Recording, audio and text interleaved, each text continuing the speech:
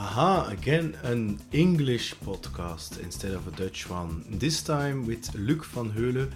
Luc leads the sales enablement team within Materialize. I met him at the We Are Sales event, and I immediately from the spot, we had a very great connection, and that connection is now being on a podcast. Enjoy every lesson that Luc has learned with managing his teams and within sales. A very inspiring and passionate man, inspiring conversation. Welcome to What's on Your Mind with Peter Snowart. Every week a guest talks about his or her story, and that story can inspire you to change your own. Here's Peter. Now, look, I have seen that, well, first of all, I mean, I've met you, I think a couple of months ago, and I mean, you can say in the how do you say that, in the modern times, that the word successful can be applied to you. When I've met you, and also I've talked with several people who have worked with you, I discovered some kind of, that you are a very humble and very connecting person. I mean, where's the secret? Didn't you, or are you aware of that? Or are you aware of your ego? And that's something, because you're a very nice guy. At the same time, I think you can be very direct and going to the core. Where's the magic? Because sometimes I see people who have reached this kind of status, I would call it, that they are becoming their title, if you know what I mean. And that they think that the world is, everything they touch has become gold. But you don't seem to have that, or you at least you can good fake it. So I don't know. Yeah, it's a very good question, Peter. And you know, in many things we do, very often we are not aware of that full secret sauce, because it's a combination of different behaviors, different experiences as well. But now that you ask me, I could think about a couple of elements. And I think the first element is about showing interest. Showing interest in the people. And especially in business, we still do business with people.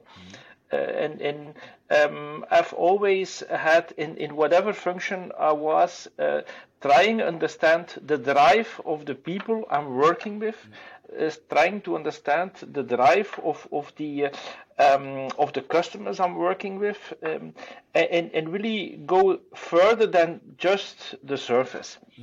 Very often in sales trainings they say, ask 5 times the why. And I think that has become a nature in my case, as really understanding what drives the people, and that helped me a lot in what I'm doing, especially also in the international environment, because very often I hear, but they are different. Yes, but it's very hard to do business in China. It's very hard to do business for example, in Japan. It isn't. But you need to take the time to understand what drives them. What is the culture of the people? Why are they doing what they are doing? And I think that really brought me to where I am today, is really understanding. And thanks for the compliment or the remarks. Other people say, you're a nice guy. I think it is not being nice. It is really showing that genius interest in people. Yeah, I mean, it's nice. It's also mean humbles, connecting. It's more than just being nice. I mean, nice is a little. Yeah. It's the wrong term. It's more like humble and connecting. That's more the better description. Yeah. Now, yes, go on, Luc. Well, and that, I think that is one element. A second element, I think, which makes it is yes, I have a strong opinion, and what I learned also is bringing that opinion forward, and sometimes also in a conflicting way. Mainly also the drive to understand, am I right? Yeah, does it, and I have encountered situations where other people brought me wisdom, and it is having a strong opinion, but still being also listen to other arguments. And very often, if you don't bring a strong opinion, you don't get also the other arguments from the other people. It is by provoking that you're getting better. And this is something I learned in the Netherlands. I have been working in the Netherlands, where I see a much more direct connection, so direct communication, and also much more direct feedback versus the more or Flemish way of the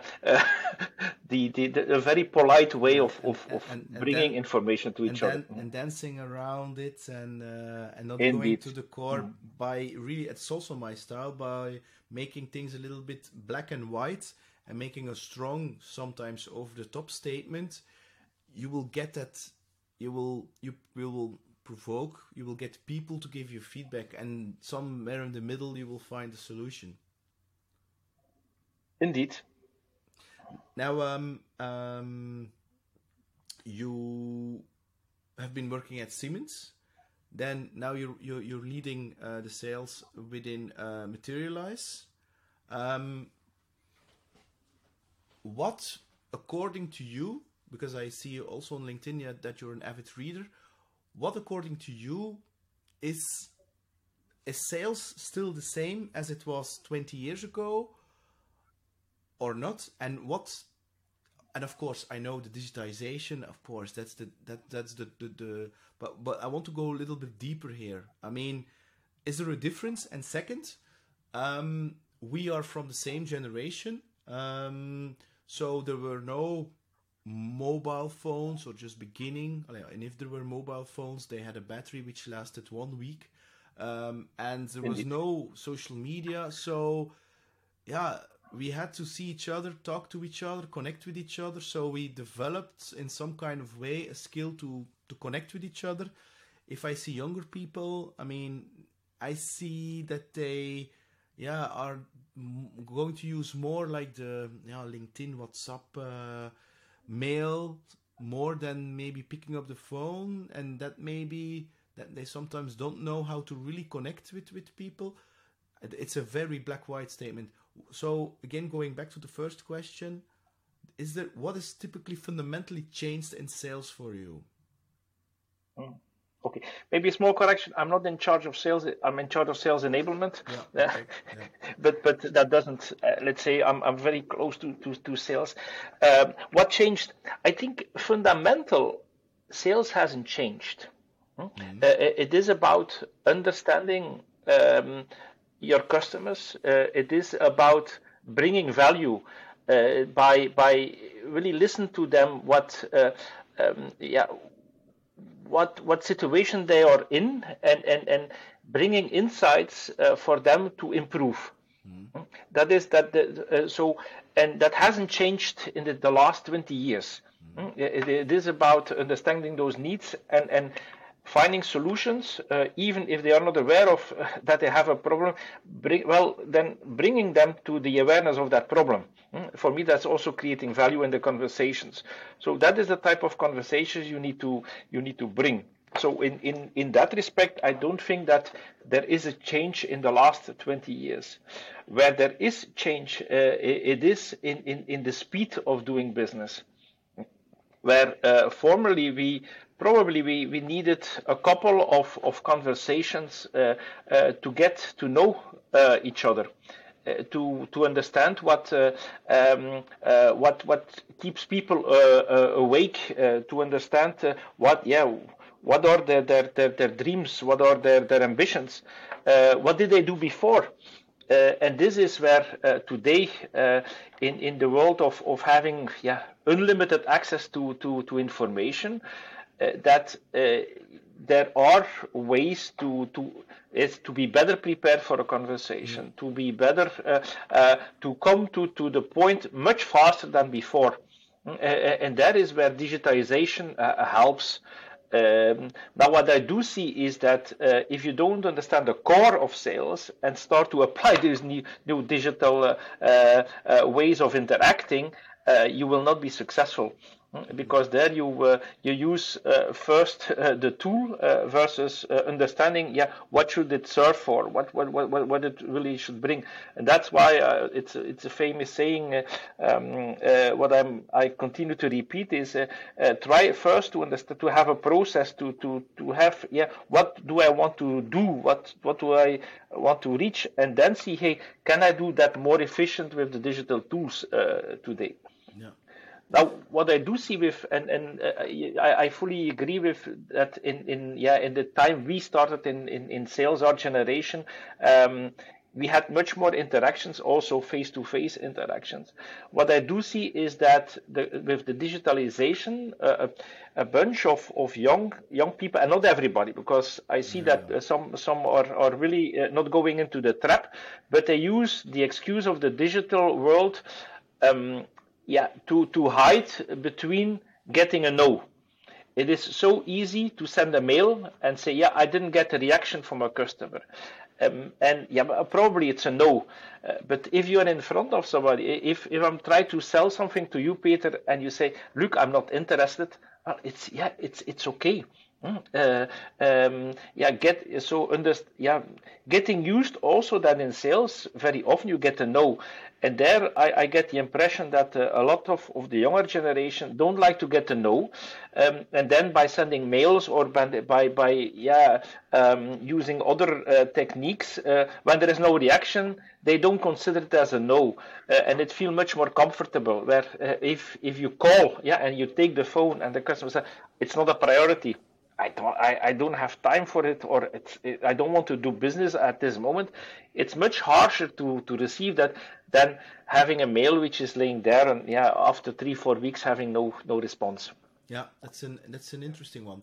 Another topic, and I don't want to generalize, of course, because is that I see that the younger generation is, due to the fact there are sales outbound tools and all this, because in our time it was like a CRM if we're lucky, what email and for the rest LinkedIn was still a recruiting tool. Is that they, and I don't know if that has to do with the instant gratification that they were raised in, that they are looking for a silver bullet, overnight success in terms of how can I get as much leads as possible, and how can I close as SAP the deal. And they are looking personally, and they are very impatient. And I'm like, I understand your impatience. I used to be, and sometimes I am, a very impatient person, but I learned the hard way that grass doesn't grow faster by pulling on it. So it takes time to create trust, because that's the core of sales, and it takes time also for marketing to create leads. There's another discussion, and that's also something that I see. I'm like, I think you are too impatient, and you think there is some kind of magic trick by clicking on some digital tools, and then you will have a sale. And I know that certain vendors of those sales tools are also creating that kind of perception, that it's really easy and it's like click, click, click, and the customer is going to buy. And that's also something that I noticed. I'm like, where did you get that silver bullet, overnight magic thing? Is that also something that you see, or do you see it across the border? Doesn't matter which generation it is. For sure. I recognize what you're saying, and I think it is twofold. It is at the one hand a world where the new generations grew up with continuous feedback, being it in video games or being it also in other interactions. When you fail, well, you get instant feedback. So they raised in an environment where they are not used to put a lot of effort and then maybe need to wait for a couple of weeks, months before seeing the result. what I also noticed is that and very often I need to pay attention as a parent as well, is that we tend to praise our children always as you're good, you're great. And I do see and I have experienced that also with young team members, where somebody say, you're the first to say that I'm doing something wrong. And I say, yeah, well, it's a gift. It's because negative feedback is also a gift, because I believe you can improve, and that is something where I think, which is typically to the generation. Now that I said it's that's one element I see. A second element is it's part of the sales management culture. It is the way, as a sales manager, you drive your people. And very often I hear, and I'm lucky not to, let's say, in our European context it's less, but I see in American context people only talking about numbers. Yeah, where is your number? How much leads have you created? How much number are you making? And these people don't understand that you cannot make a number unless you have a printer who prints money. But then I don't think you will be in business for a long time. And so people behave in the way they are, let's say, also they are managed. And for me, so that second part is also very often a behavior of a manager. And so the combination, I can really reinforce that. Yeah, but it's true. I mean, it's true that American-based corporate cultures are really. That's also why I stepped out of it, because I mean, they're talking about what's the target, what's the gap to target, what's the and it's all about numbers, and it's your fault if there's a gap. And then they say there's a fault, there's a gap. Yeah, I know, but what? I mean, and then the person is alone, and of course, you will get that that pressure. Sometimes the pressure is too high, and then you will get that people are starting to cut corners, which I also did, by the way, in the past, which is part of the lesson that I learned. So yeah, you're absolutely right. Very interesting. If you would, you're a reader. I mean, you were talking about the book that you read in your holidays. I can't remember the name of the title of the book again, Luc. Is it, what are you referring to? The new way of thinking? Yeah. That's the book. Mm-hmm. You're so passionate about it. Why, Luc? I mean, it's like the new Bible for you. And that one is less about sales, but more about management. And I'm really passionate about it, because there were a couple of elements where I said, the author brings in the book 14 or is questioning 14 frameworks, 14 ways of how typically companies take decisions. And in his book, he's challenging those, with a very strong research background. So what he's not trying to convince you as a reader based on his on what he's thinking, but really also based on research, which I like very much.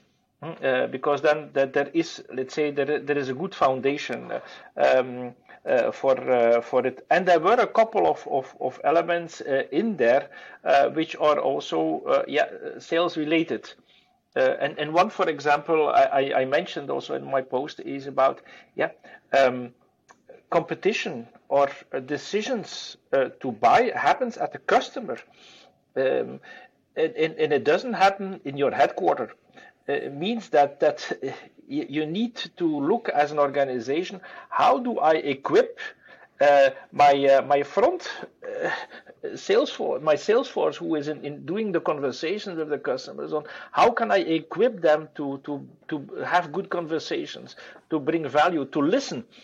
and capture that information from what happens in the market, rather than having, we know everything in HQ, and we just push it through to the sales. And the fact that that message resonated so well with you, is it because you see a lot of companies who don't equip their salespeople with questions? What was the thing that strikes you? Well, it triggered me because indeed very often, and I have worked in different organizations, although within limited companies, but I've seen very often that sales was there to mainly to execute, and very often also put a lot of burden on their shoulder to, can you provide this, can you provide this, so sales at service of the company. I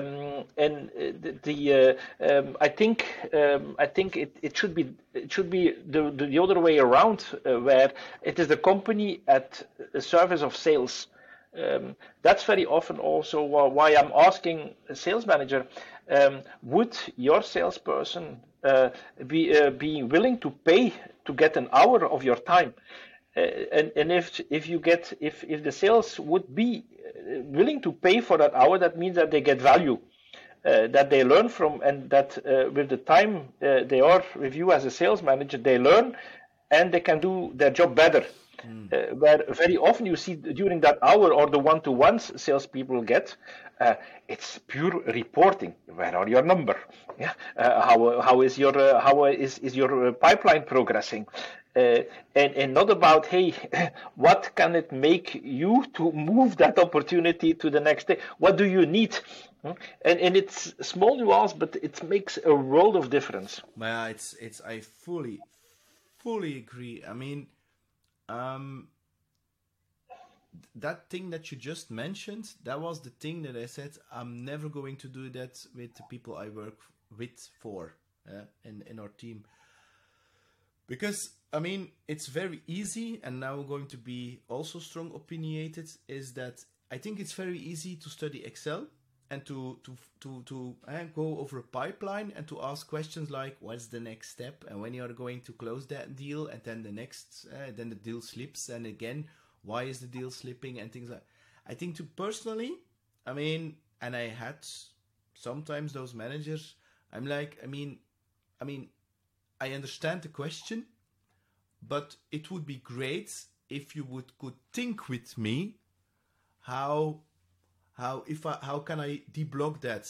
Of course you can ask that question instead of, okay, we are here, I see that deal is slipping quarter after quarter.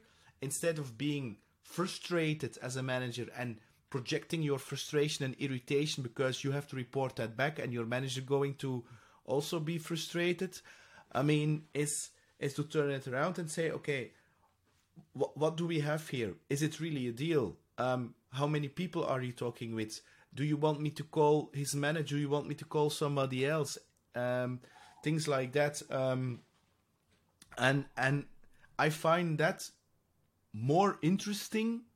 I'm going to say differently. I think what you're trying to say is that instead of that the sales is focusing on me on the reporting, it's me who's going to focus on the sale, on the growth. How can I make them better each day? 1%, just 1%, and being the best version of themselves. Spot on. Sorry? Yeah. Spot on, Peter. And you're spot on. That is And for me the trick is that I manage them as a that they would sit on my chair. So I say, look, you're going to sit on my chair, and yeah, it's the mix of the more psychology, the way they are feeling, mental health. Mm-hmm. I mean, and that's the thing that you started in the beginning. You are a connecting person, and I also believe, and I fully agree with that, is that everybody, what is driving you? That's for me the most important question. But if you don't know somebody and you ask what is your drive, I mean, it can be too direct. So I want to find out, what is that fire in you? And if I hear the word impact, then I know that's the thing I'm looking for. If they say money, I'm like, yeah, okay, bon, I understand that you want to earn lots of money, but for my personal, it's not going to be the best connector, and it's going to affect your decisions as a sales also. And if it's going to be long term, that's something. But the thing is that everybody has a certain context where they are working in, and creating that emotional safety, because I've been in sales, I'm doing sales, and I know how to create a very big pipeline and to window dress. And I'm like, I don't need that. I want you to be honest, and I'm not going to be mad if it's not there where, if it is what it is. So I want the honesty, because if I don't have that, I mean, I will always be in a situation where they're going to say fancy things, but it's not true, because they are afraid of telling me. And if they have that emotional safety, I can connect with them and help them grow. And at the end, they will come better, and I make the team more scalable. Otherwise, I'll have to do all the work by myself. And I think that's, for me personally, crucial. So for a leader, stop being an Excel manager and really putting your boots on, getting in the dirt, and thinking whatever is possible. What are the possible options to help that person further? What you are saying, to equip them, to think with them. Yeah. Maybe a CEO or somebody else, or broaden. It can be whatever. And then I personally believe then people will open up, and then they will. Yeah, sometimes they say, I don't know how to do it. And that's also fine. That's why you are there. You can expect. I mean, sometimes we expect of sales, I think personally, especially in those American cultures, that they are perfect and that they have to do certain things and that they will come back with the orders. And and that they are perfect from day one. I really don't believe in that mentality. I don't understand it. Peter, and that is that you make a very strong point. There is what I do see, that very often people in an organization don't understand that. When they say, but now your team is equipped, you have a full FTE, but that doesn't mean that because your team is full equipped that they are all up to speed to really bring value in each conversation, and that's why for me what I do see is teams who succeed in high retention of their people are much more successful than with a high velocity in their team, because it takes time to onboard people. It takes time to bring that trust between you as a manager and the team member, but also bring that trust again in the conversations with the customer. So I've been thinking about working with, let's say, with maturity scores there, to say, hey, but you're saying my team is 10 FTEs. No, it is, yes, it's 10 FTEs, but the maturity score is maybe 6. So it's an equivalent of 6 good perform so and you only reach it after a couple of months, years, depending on the complexity of your business, and that it's very interesting topic, and I think a topic where a lot of sales leaders still struggle with.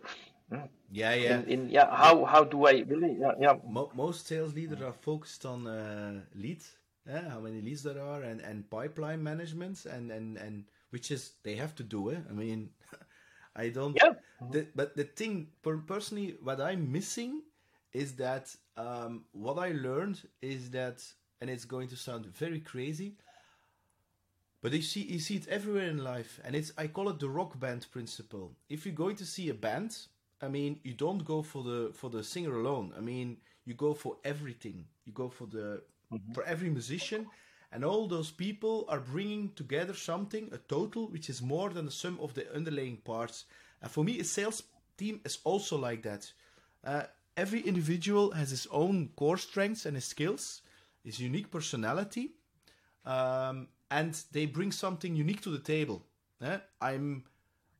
If you can call it colors, I'm not such a blue person. I'm not that great at Excel, and I have people who are great at that, and they excel at that, Yeah. and they love it. So intent that I say, I'm going to do it. They say, do you want me to do it? Yes, you can do it. And I let them shine. And for me is the magic of that people are going to work together, sharing their strengths, sharing their lessons, sharing their successes, their wins, their failures, and that they are mixing and also coaching each other of that knowledge, so that everybody is complementary with each other.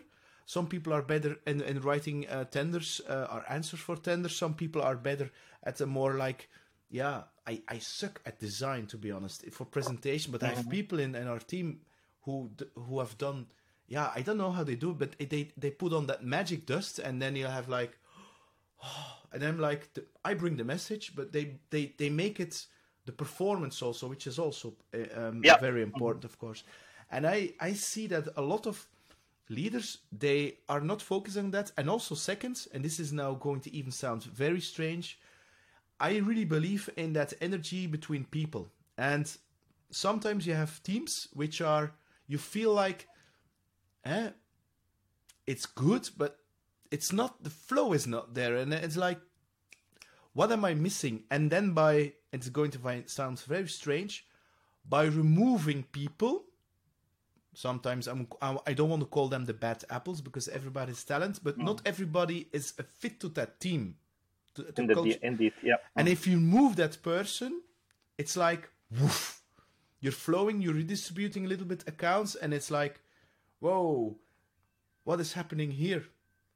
And I found that leader, and that's a little bit what you're saying about the numbers. They focus on the numbers, but for me personally, the numbers will come if you will have great personalities who thrive in their and that they can feel emotionally safe, and that they can be the best personal version of themselves, in combination within that they feel that they are within a team. Yeah, and then you will get that high performance team and culture in a way that they are going to challenge themselves and grow, and at the same time don't stretch them that they are too far out of the zone of growth where they are in a burnout place, so that they will come that it's you're stretching too hard and they are working too hard actually. What's your take on that, Luc? Well, I'm more than 100% confirming what you're saying, and that is also what I do see. Even for higher management leadership, it is a choice to put people first before stakeholders. But what you do see, and also what I read is that organizations who put people first, will automatically also put customers first before stakeholders. And especially if you're on the stock exchange, it's harsh really it takes courage to take such a decision and also really express that. But those who do are successful on the long run. That's it. Because they put people first, and people stay, and they are then also willing to they express also the willing to help customers first, and creating value, and the numbers will come automatically. That's it. That's it. Yeah. That is so. Yeah, I can only confirm more than 100% what you were saying, Peter. Now, if we would go back in time, Luc, and we would have a beer in. You studied at Leuven? Yeah. I studied partly in Kortrijk, partly in Leuven. Yeah. Let's go to Leuven. I also I studied in Brussels, but I lived there, and we are going to what is called the Oudemarkt, the Rotemarkt, whatever, the big place. I always confuse those two places, and it's the Oudemarkt. And we are having a drink, and suddenly Luc passes by. The 18-year young Luc passes by, and we say, "Hey, Luc, join us." So we were the three of us. And the 18-year young Luc says, hey, Luc, I mean, I want to be an aspiring professional. I mean, give me some lessons that you, if you could redo it again, that you would do differently. What would you give them? And it can be professional, but it can also be life lessons, Luc. Well, if there is, I think one of the elements I would be let's say would do differently is dare to stretch a little bit harder, or search faster for limits of the capabilities than I did at that age. And probably the reason for that is education. We grew up probably in about the same area, in that part of Flanders where they were saying, don't complain too much, or just do, so be humble. Don't try too much. I still remember that in my 6th degree of high school, the responsible, how do you call it? I don't know the English word for that, but the responsible teacher at that moment say, Luc, never try university. Even at that moment, bachelor was he said, you will never succeed. So by default you were let's say put down in your ambitions, and if I would do one thing different is dare to try something where you might fail. And accept that you can fail, but it was not in our culture. We were not raised in that way, and that's something. By traveling a lot, I've seen that one of the reasons why, one of the reasons why I like a part of the American life is, it's okay to fail. Try it. If you fail, try it again. And that is something which is still hard in Belgium. If I see young entrepreneurs now taking risks, I really say, do it, because if you fail, it's okay. Then try something different. But then I still remember my parents saying, are you really trying this? Isn't that too risky? And I think that would be something I really would take some more risks. I fully agree with that, because I was raised in the same way, and still even to this day they are mentioning it, and they were like, Peter, we put you through 5 years of economy university. I mean, why don't you work at Belgacom at the time, or become a teacher? That's safe. You have your wages at the end of the month. And I'm like, and at the same time, this is one of the biggest. And I had the same thing with a teacher who also said that, Peter, we don't know. I don't know you're going to get bachelor, and then I had a university degree, so of a master's, and I'm like, why do people, like especially teachers, are limiting or even conditioning certain children by saying they cannot do it? I mean, I don't say that if they have no talent for it, just do it, but at least don't bring them down and let them try, instead of bringing them down.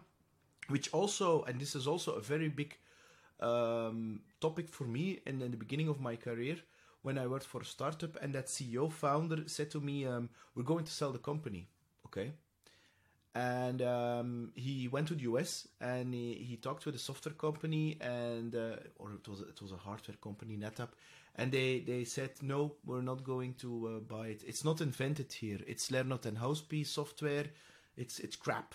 Okay.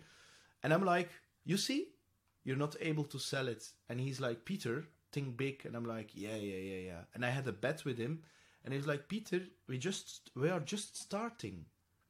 And he sold the company literally, and the technology has become one of the key foundation principles in storage. And I was like, damn, I'm so limited by that way of thinking which I was brought up, and I know it has a certain context, post-war and things like that, and I don't blame anyone, but I fully agree by also that American culture, because they literally say you can do everything.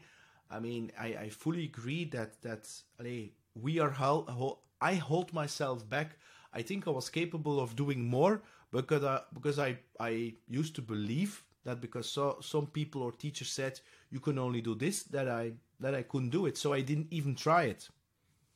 Yep. And this is something, if we're going back to sales leadership, that I had a sales 2 years ago. I still remember that day, great sales, and I said, we're going to change something.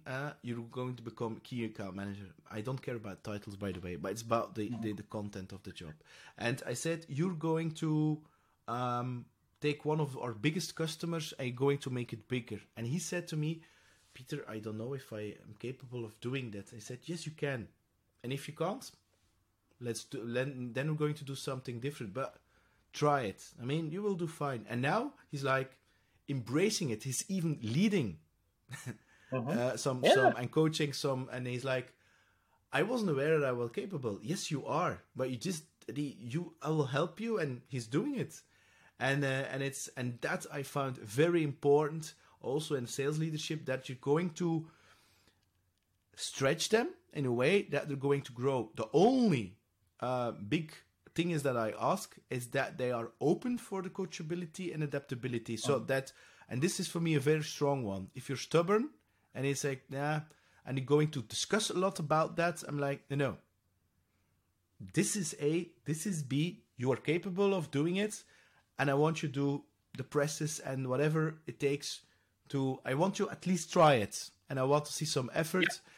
I mean, and that's for me a very big thing then. So people who don't have that mindset or are not willing to go in that, for me, it stops there. Yeah, Peter, and it circles back to what you said before. It is focusing on the strengths. Yeah, focusing, what can you do? Yeah, yes, you can, and using those strengths. What I do see, and I have it experienced in my career as well, leaders who focus on your weaknesses and who say, yes, you need to improve on that point. Is not your strength.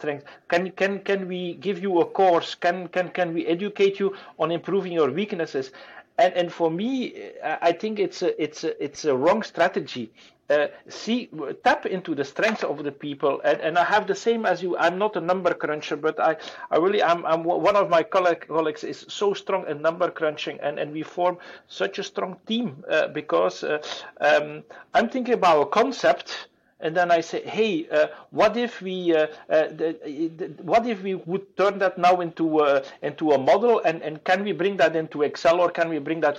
And then she said, oh yeah, give it to me. Yeah? And that is what makes, again, I'm now conferring what you say, what it makes a team strong. It is focusing on the strengths and coaching people on their capabilities, rather than on their limitations. And I think it brings your people to results, or to realizations they never thought they could do before. Yeah, I mean, I fully agree. I mean, you will never able to make a bird swim like a fish. It's impossible. So I don't believe in take a course and no. I mean, you're good at that, embrace that, own that, and we're going to exploit that. We're going to even make it bigger, better, and things like that. And at the same time, there are certain skills like public speaking and things like asking questions and bringing some energy in the room, which I think are essential. And everybody needs to do that in their own unique, authentic way. I mean, I'm me. I bring things in a certain raw way, I'm going to say, and I own that. But it took me years to own that, and I will never be that smooth. You have people who are very smooth, and it's just not me. So I'm not trying to be like that or to change. So I fully agree by really embracing those strengths and not focusing on weaknesses, because that's. By doing that, you're trying to make like similar people, the same people, equal people in your team. It doesn't work like that, and And I'm going to even go further than that. I had a discussion with a lawyer who has a lawyer firm and is also a musician. That's why we were talking. And he was talking about management. He was talking about leadership. And it's the same principle for a band. Imagine you have you're talking about the maturity score. And you have a person who is doing, I don't know, in her way, 80% of the thing that you want him or her to do. And but he or she is getting the goal, and it's more, in your personal opinion, you're like, yeah, it's not the same like the way I do it, but he or she does it, and it's not. And it's the same with the band. He said, and I fully agree. I mean, if you have a band and they are performing 80% of the perfection rate that you have in your heads, the efforts that you're going to do to bring those people to 90% by managing them to that, and it's going to take so much effort that you're going to try to change those people, that you're going to suck out the life and passion out of those persons, where they will do maybe 90% of your perfection level that you have in your head, and at the same time they will not go the extra mile because they have been sucked out of life by all the things you have tried to do. So I think that you should accept the way they are, and that they are doing in their way, and that it's not the same as yours, as long as it's reaching the goals, of course. Yeah, and if it fits together, if let's say the sounds which comes together fit again, and that is what you earlier said as well, is sometimes it might be that somebody is not a fit into the composition, and then I think we need to be honest to each other and say, hey, sorry, I do think that in other places you will bring more value than in this place. And that is very often again where I see the Flemish culture, limiting again by instead of going the harsh way, typically the Dutch people do is say, hey, Peter, on this aspect, you're doing wrong. So let's see how you can do better. Where we tend to turn around and say it in a very float way, or to accept. There is no fit. I say it's direct, and at the same time I say it I believe that your talents are not used in the right way and are not going to expressed in a way that nor for you nor for us it's going to be optimal. I mean, and I think you have talent, but I think you should look into a sector which is the product more like this, because sales. I mean, I don't believe that there is one salesperson who can sell everything in every sector, and deal size, small, high volume. I don't believe in that. I think it's You're right, Peter. I thought before that everybody could do everything. And this is something I learned, especially in the last 5 years, is that there is a need for specialization. Because otherwise it comes down again to drive. Do you get a kick of getting every day or every week a couple of orders, or is that driving you, or is driving the relationship on the long term and developing, forming a customer, is that giving you energy? Is that driving you? That's correct. That's the thing that you need to need to find out. Interesting one, Luc. What are you have children, eh?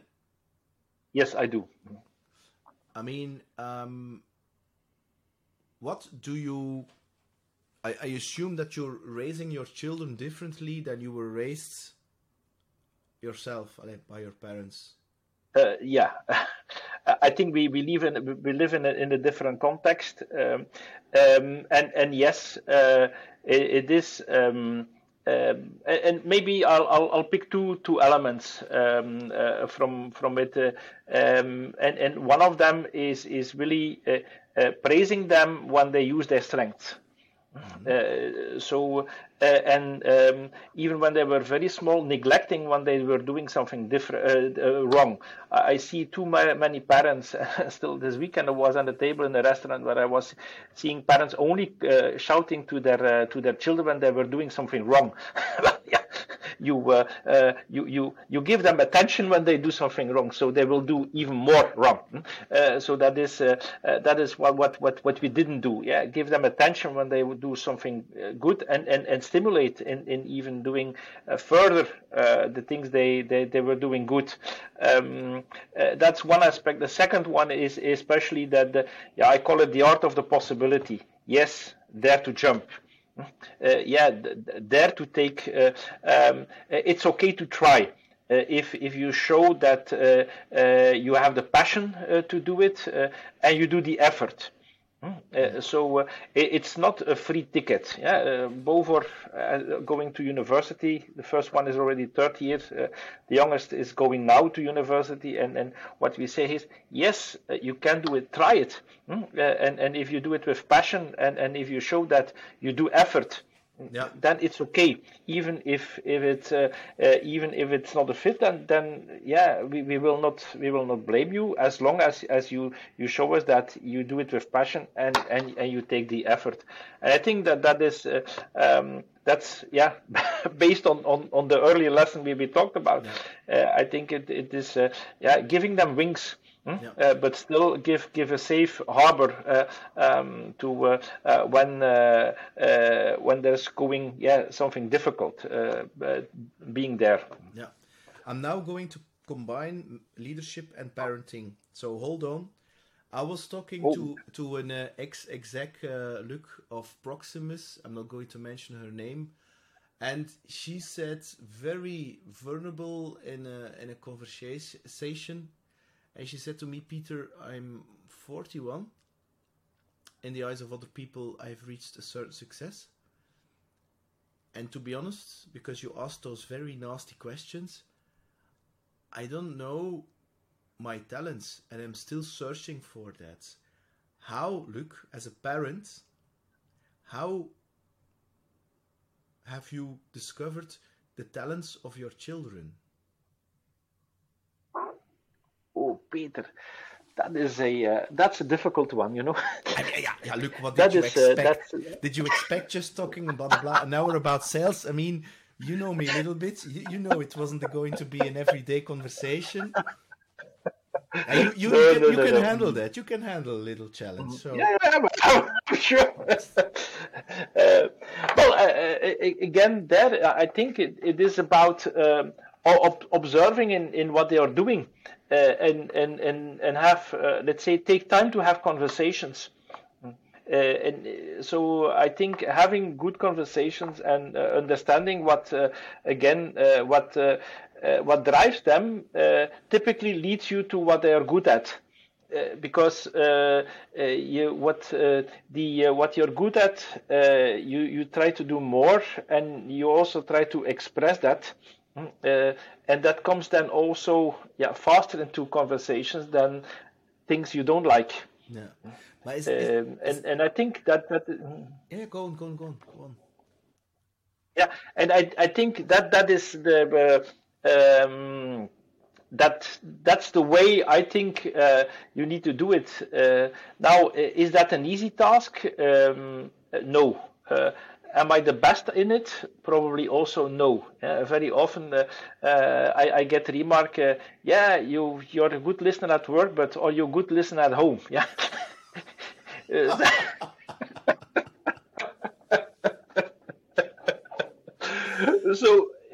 So I don't say that I'm the champion in it. Yeah. So that's probably not one of my strengths, and I'm honest about it.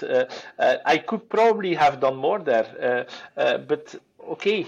Yeah. Nobody is perfect, so it's okay to not to be perfect. Yeah. But if you then look to teams, I mean, isn't it so that if you talk about talent or skills, that we have this kind of perception that a talent is like playing guitar, public speaking, drawing. It's all these big things. Whereas I see a talent is something that you have where other people are going to say, hey, you're great at this. And you're like, and for you, it feels so natural that you don't even recognize it as a talent because it's so natural for you and it's so obvious for you that you even expect that everybody has that you don't consider it as a talent because, yeah, for you, it's easy. And that these talents are like, you're now a good listener, or compassionate listener. And these are also talents, but we tend to think it's like, playing guitar, singing, drawing, dancing, all these, playing basketball or football. Yeah, that's indeed a talent, but I think there are more, and you have to look a little deeper. And I think that's where we tend to, even being creative. I also see creative. I think most people are creative, but they don't believe it that they are creative. But I know developers who are more creative than certain people who draw things, but they're creative in their thing. I think also in sales you have creative people, not by creating designs for PowerPoints, but really in the way they structure deals and that they handle questions. This is also a talent. But isn't it also because they are in that playing field of I don't say comfort, but where they are good at? And that is also the book of Jeroen de Vlaanderen talks about it on how do you develop yourself, and when you have in a certain area a skill, you learn from let's say from education, you learn from reading, but at a certain moment you come to a state where there is no more reading or there's no more education, but if it is within that passion and within that strength, you start to be creative and combining things from your experience, from what you hear, from and bringing again that to the next level. And that is I think I would encourage everybody doing that for those elements where you feel passion, and don't end to think about how can I do things better, or how can I improve myself again by taking the different elements and what can I do for the next time. And it doesn't need to be change the world. I'm a strong believer that if you improve every day the 1%, by end of the year, you have really reached a significant improvement. But having that mindset of continuous improvement and what can I do better, even never be okay with the status quo. Yeah. And at the same time, I also believe that, I fully agree, at the same time, I also believe that that you are not 100% aware of all your talents. I mean, and this is a podcast, I assume it's one of your first podcasts. I mean, this is also a skill, but I wasn't aware of that. I mean, okay, it's asking questions and you can use it in sales context and blah, blah, blah. But it's you have to, and this is something which you also mentioned, you have to get out of your comfort zone and try new things and go further than the things that you are used to and that you know, and really go very far to see if there's maybe also something lying there for you. Yeah, indeed, and which is not always easy, Peter, because you know at a certain moment, you have a family to take care of, so we tend sometimes to go into or stay for a while in a comfort zone, because we again to avoid some risks, and there is where it is finding that balance of going out of your comfort zone while still managing your risks within the let's say the daily context. Yeah, of course. I mean, you can have the very extremes, of course, and it's of course, I fully understand. Luc, I want to thank you. I hope it was as good for you as it was for me. It was really such a joy to see such a passionate person speak up. And I want to thank you for the great conversations, the live lessons. I had the feeling that we even could go on for hours, but I want to respect your time. And I'm very grateful that we have met, and I wish you all the best. And see you soon when you're again in Belgium. Well, Peter, thanks for inviting me. It was really a pleasure talking to you. And yes, if one of your strengths is having podcasts, you really do it great. So it was also a pleasure for me, and I'm happy that you organize these kind of things also to share that knowledge with the community, because that is how also here in Belgium and across the border we can advance the community of sales again to that next level. So thank you for inviting me. Hey, it's Peter here. Thanks a lot for listening to What's on Your Mind. Looking forward to your opinions and comments. And don't forget to subscribe on psgrow.com and leave your email address to stay tuned for future episodes. Bye!